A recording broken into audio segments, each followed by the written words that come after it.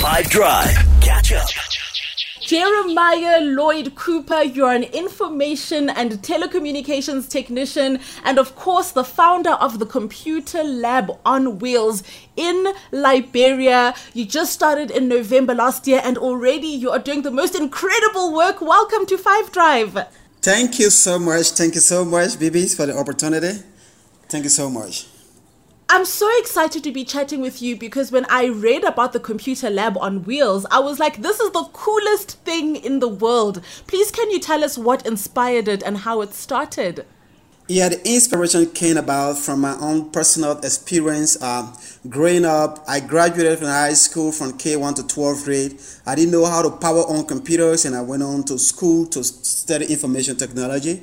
And with the kind of struggle that I experienced, and with this kind of life that I see today in the 21st century, that research is saying that 80% of today's work requires some basic digital literacy skills. So I feel the need, that's the only way that we can bridge the digital literacy gap, and people living in underserved communities, that is to reach out to them, and so that we can impact more lives that are living outside of our city. I love that. And I read somewhere that about 26% of the population in Liberia does not use the internet at all. So I can only imagine what goes into starting something like the Computer Lab. So please, can you take us step by step? When you decided to start, what are some of the things that you had to do and take into consideration? Yeah, actually, I think it is only 20% of Liberians have access to internet. It should be like 80% don't have access to internet.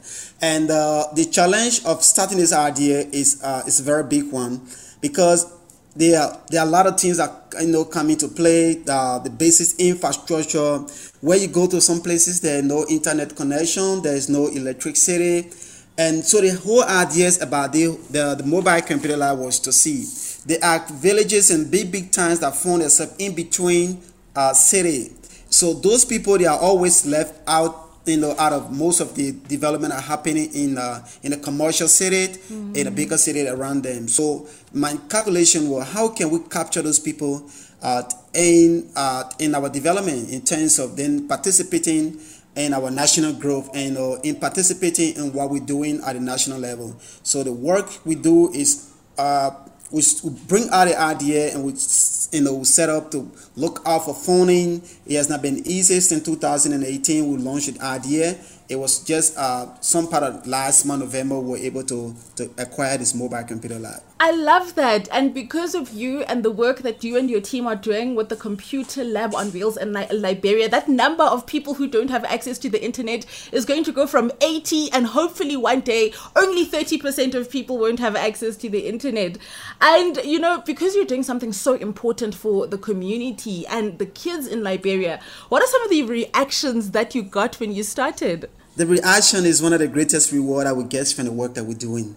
The reaction is the greatest gift that we get. The gratitude, the kind of smile we see on the faces of the children and the youth that climb into the bus, and you see them face, the physical expression, and that's kind of excitement is something that, is something that keep us going, because some of them in the community they live in, I don't think they're ever going to see computer lab anytime soon without this mobile computer lab, because the traditional business people, the conventional computer lab cannot afford to go into a community that have a less than 100 population to go and establish a computer lab. So the only way they're going to have access to get a basic computer skills is through this mobile computer lab. And when we entered into the villages in town, the reward we get is the smile, the excitement, the group that come to look on to see what we're doing. It's very, very exciting.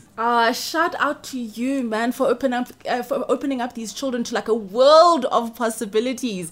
And right now, the kids who get to experience the Computer Lab on Wheels, they get to learn basic literacy and a whole lot of other cool computer skills. What are you hoping they can learn from your program in the future, and what are you hoping to see happen with these kids once they've grown up thanks to your program? Our overall goal is to empower our youth with the basic fundamentals, and then we can go one step forward.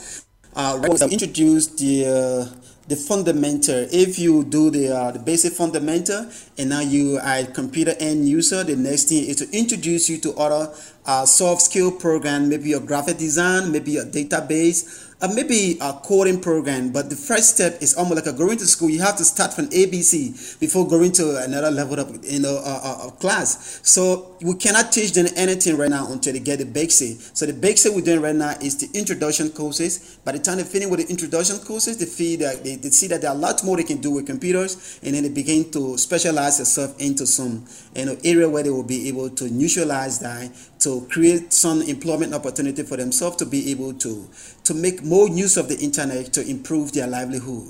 Oh man, Jeremiah Lloyd Cooper, an information telecommunications technician and of course the founder of the computer lab on Wheels in Liberia.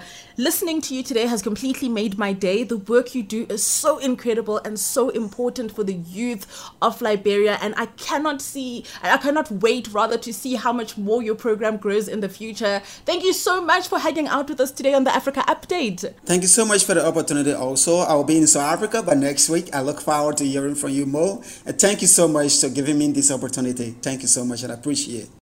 Catch up from some of the best moments from the 5 Drive team by going to 5FM's catch-up page on the 5FM app or 5FM.co.za.